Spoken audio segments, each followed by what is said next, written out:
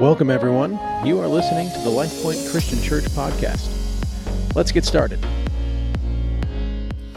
Well, I do welcome you to week 2 of our Christmas series, Advent. And like I mentioned last week, I didn't grow up going to a church that celebrated Advent. I wasn't a part of churches that celebrated Advent, so I didn't know anything about it until we had kids. And for family, we heard about it, and we started saying, hey, let's do this for family nights during the Christmas season. And so we bought the calendar, and we discovered what Advent was all about, and we discovered the value of focusing on Advent. And so that's why this year, that's our focus, is focusing on Advent. And if you were like me, you're like, I don't know anything about Advent either. And so we're taking you a little bit on this journey. And Advent, it means coming or arrival.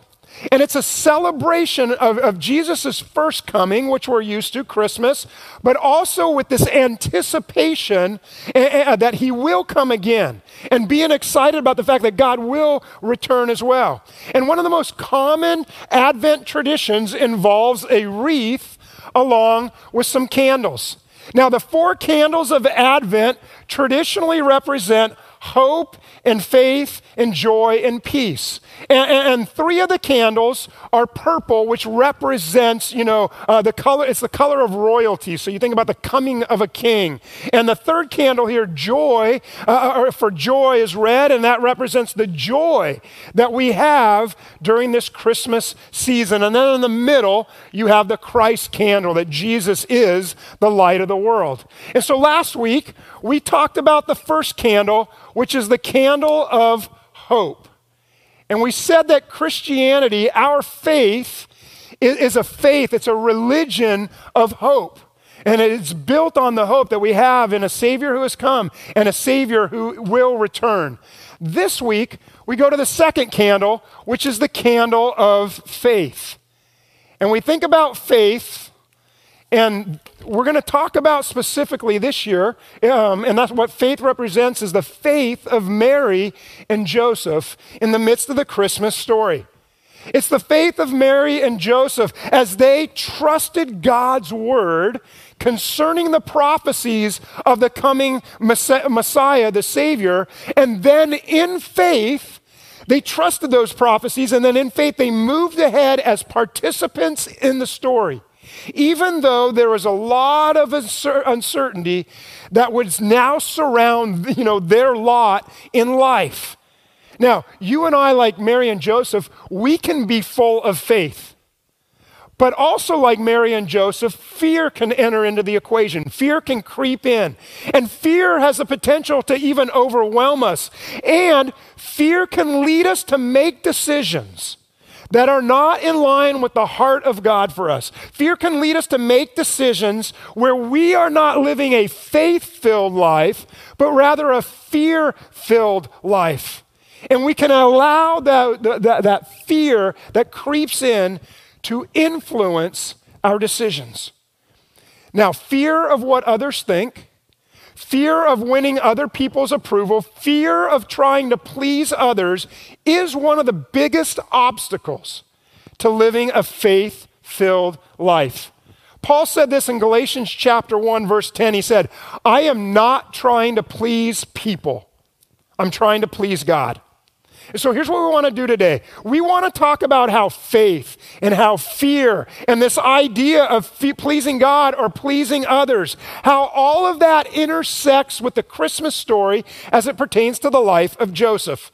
And to make sure we're all on the same page together, I'm going to ask you to get real and to get honest with yourself for a moment. And this is not something you have to say out loud, but I just want you to be real for a moment. And so here's my question for you. Are there times when you really care about what other people think? Are there times when you really care about what other people think? Because I think on some level, if you're being real, of course you do. We all do.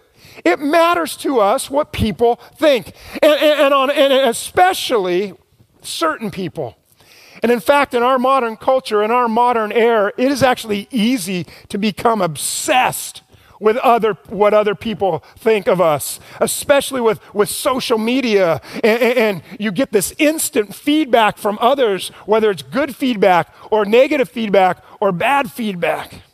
And so Joseph, he has a decision to make as it pertains to what other people think and will think. He has to decide to do something, to do what other people would tell him to do, would lead him to do, or counsel him to do, or in this case, what God would have him do. And he has a decision to make. He can choose to take the path of least resistance. He can choose to do what's easy, or in his case, he can do what's right. So I want to give you the context as we get ready to dive in, and we're going to be looking in Matthew chapter 1. Matthew chapter 1. Joseph, he is engaged, and many of you know this story. Most of you perhaps know the story. Joseph's engaged to a virgin girl named Mary. Now, Jewish engagements in the first century are very different than engagements in our world today. For example, today, when you get engaged and you're going through the engagement and all of a sudden you discover, hey, this isn't good. Oh my goodness, I don't even know if I should get married to this person. If you decide to break off the engagement in the modern world, you just do that. No big, no harm, no foul, so to speak. There might be an exchange of rings that has to take place. You might have to get your deposit back for the church or for the venue, maybe even lose the deposit. It's possible, but for the most part, if you're like, bad decision here, you can get out of the engagement. Well, Joseph, in his situation, and Mary's, it's very different back then with an engagement. Engagements back then were binding agreements or contracts. In other words, you would be engaged and you would enter into this engagement, this contract. It would last for about a year. And if you wanted to break off the engagement, you would actually have to file for divorce. So it was contractual, so to speak, at that point. In fact, it was such a big deal that if one of the two people died while you were engaged, the person who remained living would be considered a widow or a widower. So with that in mind, that image of engagement, let's pick up the story, Matthew chapter 1. And we're going to start in verse 18. And it says this: "This is how the birth of Jesus, the Messiah, came about. His mother Mary was pledged to be married to Joseph." In other words, they're engaged. Legal contract, it's binding. "But before they came together," in other words, before they had relations, before they, had sex together, "she was found to be pregnant through the Holy Spirit." Now, I don't know about you, but man, I would have loved to be a fly on the wall in that conversation. Right? I mean, seriously, again, we know the story, but think back for a moment.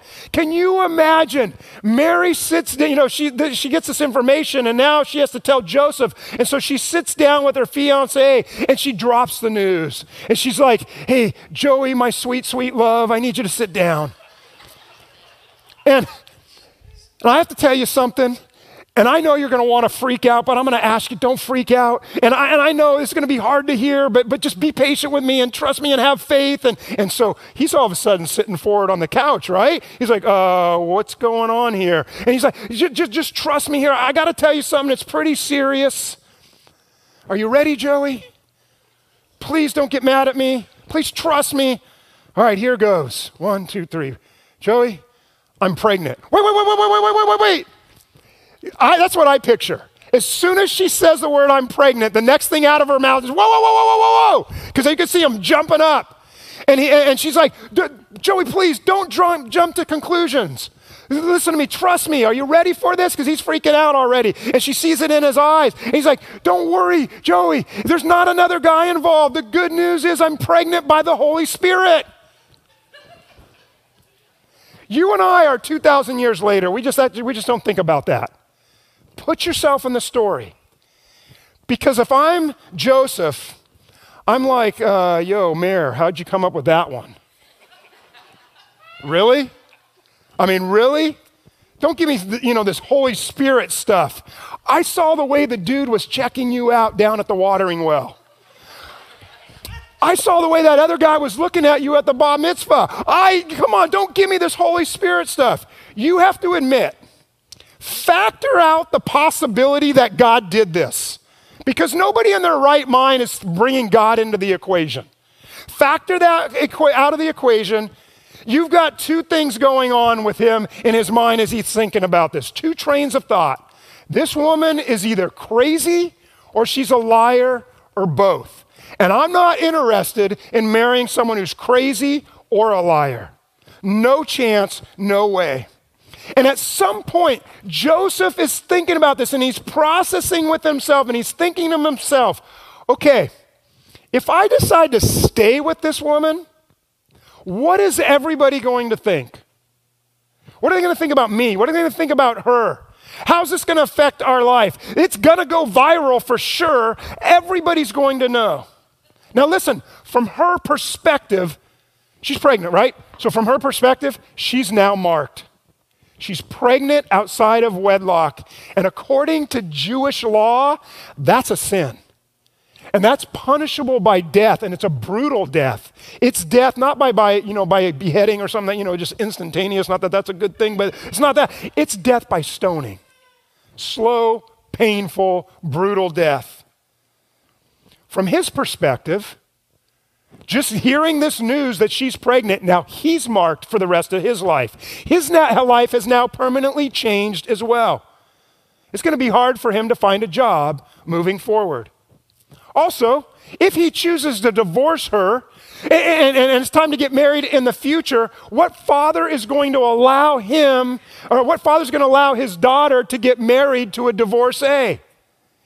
He might find it difficult for people to do business with him. He takes his donkey in, for an oil change, and the guy's like, hey, we don't change those kind of donkeys here. You go find somebody else. And, he's just going to struggle. So let's read the story, see how it unfolds. Matthew chapter 1, verse 19. But because Joseph, her husband, which is not a good translation, the word literally just means in the Greek, her man, because Joseph, her man, was faithful to the law, and yet he did not want to expose her to public disgrace. He had the right to, according to the law. He had in mind to. That word mind means, it literally means he resolved. Okay? He had in mind to. He had resolved to do what? We know the story now. Hey, Mary and Joseph and all that. But originally, in the beginning, what had he resolved in his mind? He had in mind to, what's the word? To what? To divorce her quietly. In other words, he decided, I'm jumping out of this relationship. Come on, wouldn't you? The person you're with says, it's the Holy Spirit. I mean, come on, at least be honest with me, Mary. At least be honest. Many commentaries actually say that divorcing her quietly was a noble and honorable action to take, which I tend to agree from his perspective. He's a godly man. He follows the law. And he's thinking to himself, I don't want to expose her to public shame. I'm not going to say to everybody, she cheated on me and I have a right according to law. It's time we're going to stone her to death. He's thinking, I don't want her to suffer more than she's already going to suffer with what lies ahead for her. I'm not going to make it worse on her. Up to this point, he has certainly loved her. He's cared about her. He's cared for her. And he's thinking, maybe she can go away and start a new life somewhere and salvage what's left of her life. And maybe I can salvage what's left of my life. Maybe I can start over. It's going to be tough. We're both going to get a lot of questions. There's going to be a lot of challenges, but I'll figure it out. As he's thinking through all this and processing all this, Joseph is about to learn one of the most important life lessons for anybody who wants to live a faith-filled, God-honoring life. If you want to live a faith-filled and God-honoring life, you are going to discover that putting your faith in God sometimes means that you will disappoint others. You will let other people down. Verse 20 says, but after Joseph had considered this, in other words, he's thinking about this. Here's the pros of staying with her. Here's the cons of staying with her. So he had decided, I'm going to break up with her. I'm going to let her move on. I'm going to move on, and we're going to kind of get on with life. And Joseph is, I can imagine, just mentally exhausted by all of this. And so he considered this. After he considered it, an angel of the Lord appeared to him in a dream. He was exhausted. He took a nap. He went to sleep. And the angel said, Joseph, son of David, do not be afraid to take Mary home as your wife, because what is conceived in her is from the Holy Spirit. Verse 21, she'll give birth to a son, and you are to give him the name Jesus, because he will save his people from their sins. He wakes up from the dream, and you have to imagine the pendulum swing of emotions that's going on inside of Joseph's head. Because one part of him says, man, for centuries it has been prophesied that the Messiah would come. Remember? Hope, Advent, the coming of the Messiah. And so he knew that, and he knew the prophecies, or at least some of them. And now this angel tells him he gets to be a part of the greatest story in history. Mary was telling him the truth. And then, the next moment, his emotions swing the other direction. I get to be a part of this, but yeah, at what cost? I get to be a part of this, but how's this going to play out? How's this going to impact my life, my relationships, my employment, about what we are going to have to take from other people? What is this going to cost me? On one hand, I get to be a part of the greatest story in the history of the world. On the other hand, I just have no idea how difficult this is going to get, how difficult it's going to be. Everyone else around me, as soon as they see Mary showing, everybody is going to say, dude, run for your life. Get away from her. Don't marry this woman. She has sinned, and she's making up excuses about the Holy Spirit. Get away from her. In fact, if you don't want to put her to death, don't believe her crazy story. And he's wrestling. Should I listen to the counsel of others? Should I listen to their advice? Or should I listen to and do what God is calling me to do, what God wants? See, I can promise you this. If you desire to be a faithful follower of Jesus Christ, there are going to be times when you're presented with opportunity to do what is right, to do what is honorable, to do what is just, to do what is noble. Or in those opportunities, you're going to have a chance to do something that's easier, that's more convenient, that's expedient, that's compromising, just so you can keep the peace with others, just so that you can win the approval of others, just so that you can please others. Joseph is going to learn some very important principles in this journey of making God-honoring, faith-filled decisions. And God invites us into the story as we think about us making God-honoring, faith-filled decisions. Why does this matter? And why does it matter so much? Well, here's part of the first principle, and this is so huge for us. If you or I, if we are obsessed with what other people think about us, we're going to lose sight of what God thinks about us. If we get wrapped up in caring about and consumed with what other people around us are thinking about us, it will be very easy to lose sight of what God thinks about us or how God feels about us. Now, I want you to think about this for a moment. Whose opinion or opinions matter most to you? Think about that for a moment. What one or two or three or four people, their opinion matters more to you than anything else? That you really care what they think? I suspect for most of us, it's our family. It might be one of our really good friends. It might be our employer or somebody else. Now, that's not all bad. We value them. We value their opinions. We want to do our best. We want to be our best, especially with those that matter most to us. That makes sense. However, if you're not careful, if I'm not careful, if we're not careful, we might end up making decisions, if we're wrapped up in what other people think about us, we might end up making decisions that do not line up with God's will for our life. We might make decisions that are not lining up with or aren't God's plan for our life or God's call for us to do something or to become something. They're not, by the way, always at odds with one another, but the potential's there. And so for you and I to overcome a focus on living to please others or care what others think and to be set free from that, we become obsessed with what God thinks about us. As the Apostle Paul said, I'm more interested in pleasing God than pleasing others. We become obsessed. God, I care more about what you think about me than what other people think about me. Now, Joseph is working through this. in real time. Again, we know the story now, 2,000 years later, but he's in the midst of the story. He has a faith decision to make. Do I value the opinion of God and care about the opinion of God most? Do I care what God thinks about me most? Or do I care more about others and what they think about me and what they think about my decisions? And if I care about and if I value the opinion of God most, here's what it means. It means that there will be times when I'm going to be criticized. I'm going to be critiqued. I'm going to let people down. I might even be an outcast. I'm definitely going to stand out. But here's the great news. Those of us who are willing to enter into that in faith, we're willing to be obedient to God and follow God's plan for our life. We're willing to be criticized at times or let other people down because of our faith-filled obedience to God, whatever it is. When we're willing to enter into that, we will be used by God.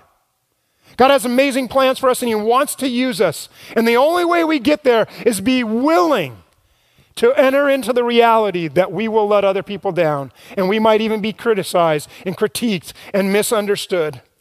Think about all the ways that Mary and Joseph would be criticized. I mean, they're going to be publicly disgraced over and over and over again. And different people are, rumors are going to spread, so different people are going to think different things. Some people are going to be like, hey, you've heard the story, right?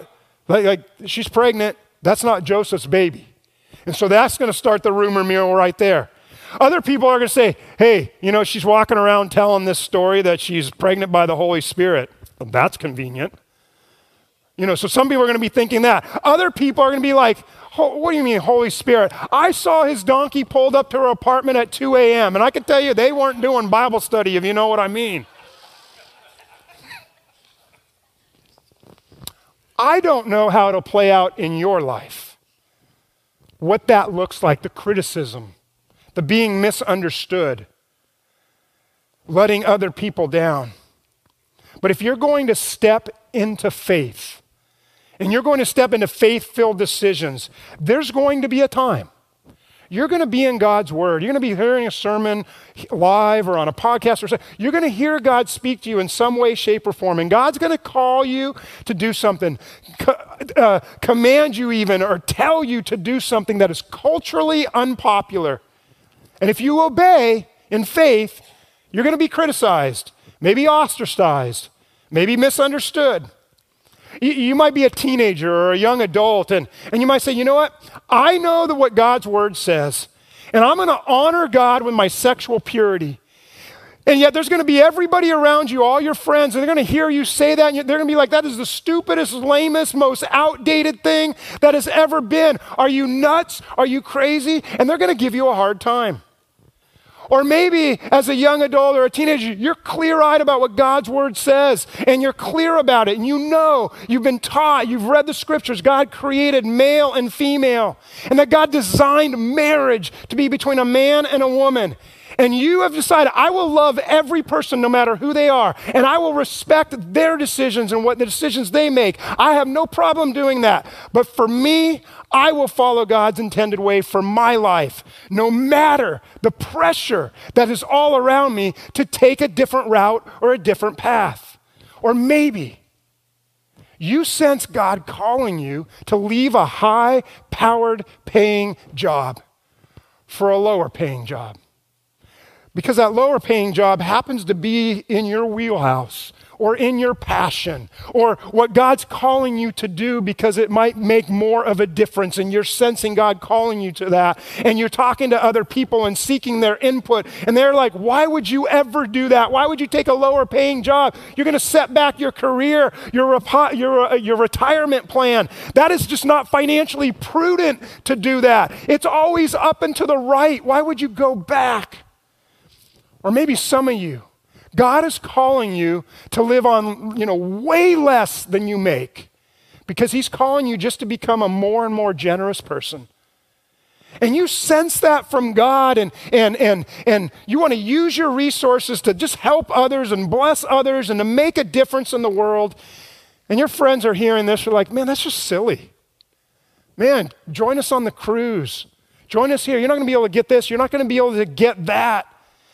And you're like, yeah, but this is what God's calling me to do. And they're not going to understand.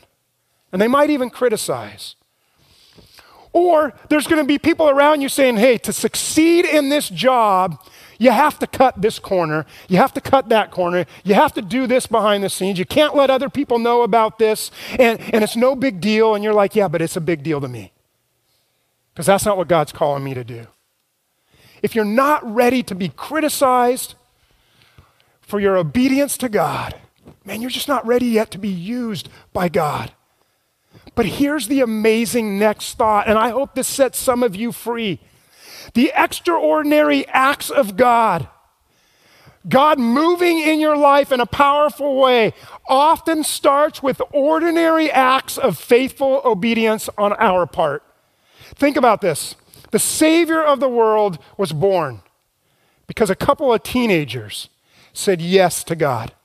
Yes, Lord, yes. A simple act of obedience. Yes, Lord, yes. I want us to say that together. Yes, Lord, yes. So let's say it together, these three words. Simple act of obedience. 1, 2, 3. Yes, Lord, yes. One more time.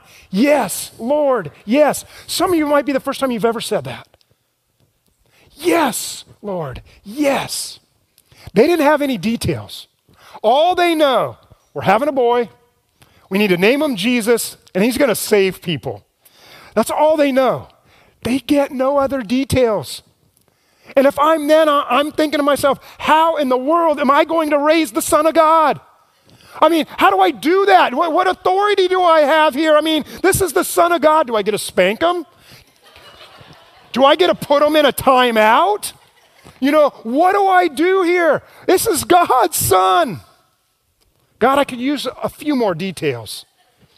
Now, I think there are times for some of us, we say, you know what? I do want to say yes, Lord, yes. I do want to be obedient to God, but God, I just need some more details.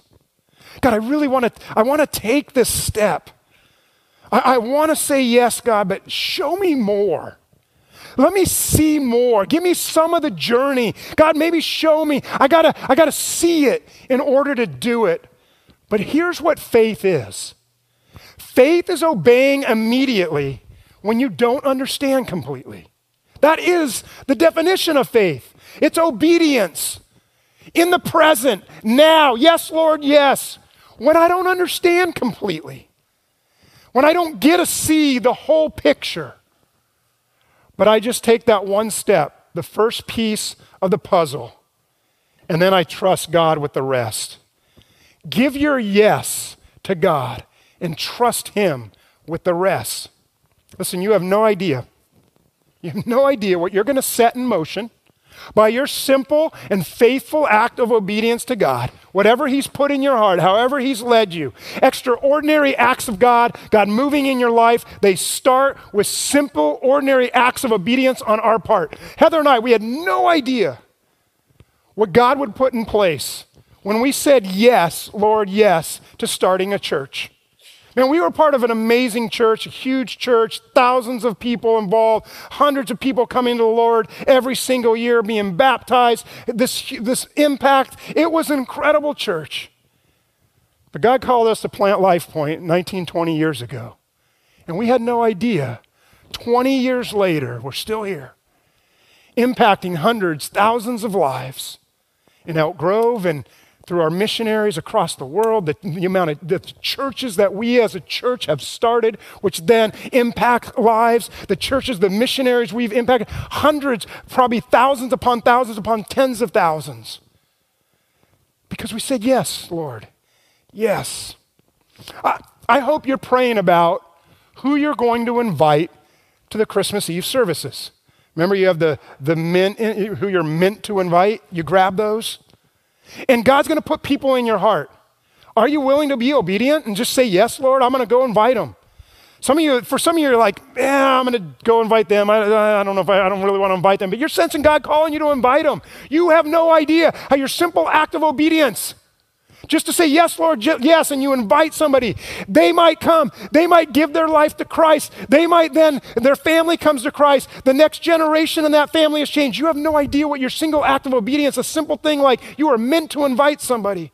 to church, how that'll change their eternity because of your simple act of obedience. God might be calling you to serve in ministry in some way, shape, or form. You don't know any of the details. You just know it's an opportunity to say yes to God. And you have no idea how that's going to change your life. As your life literally gets off of self, less me focus, more others focus, you have no idea how that's going to change their life, even how it's going to change your life. Maybe God's calling you to take a step in a relational way. That you're in a relationship or there's somebody you're connected to relationally and there's been tension, maybe there's bitterness, maybe there's anger, maybe there's unforgiveness. And God's calling you to lead the way in reconciliation and restoration. You have no idea what a single, simple act of faithful obedience can set in motion. When you just say, yes, Lord, yes. Extraordinary acts of God, the movement of God in your life starts with your ordinary act of obedience. So the angel speaks to Joseph and says, don't be afraid. Take Mary as your wife. And now Joseph has a choice to make. Is he going to do what's easy? Is he going to do what's convenient? Is he going to do what others would call him to do? Or is he going to do what's right?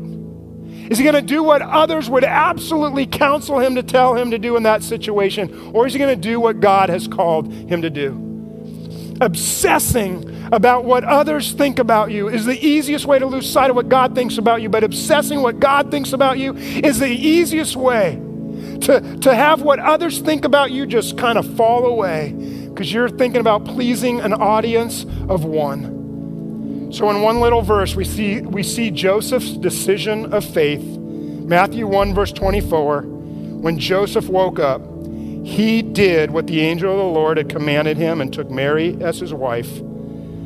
Through a simple act of faithful obedience, it set in motion the greatest story in the history of mankind. You have no idea what you'll set in motion in your life by saying yes to God, and how that'll change you, and how that'll change those around you. So when God speaks to you, like Joseph, when you wrestle with that, when the fear creeps in, and you have a choice, what is easy, what is right, what people think, what God thinks, your story can include a one-sentence, destiny-altering decision just like Joseph.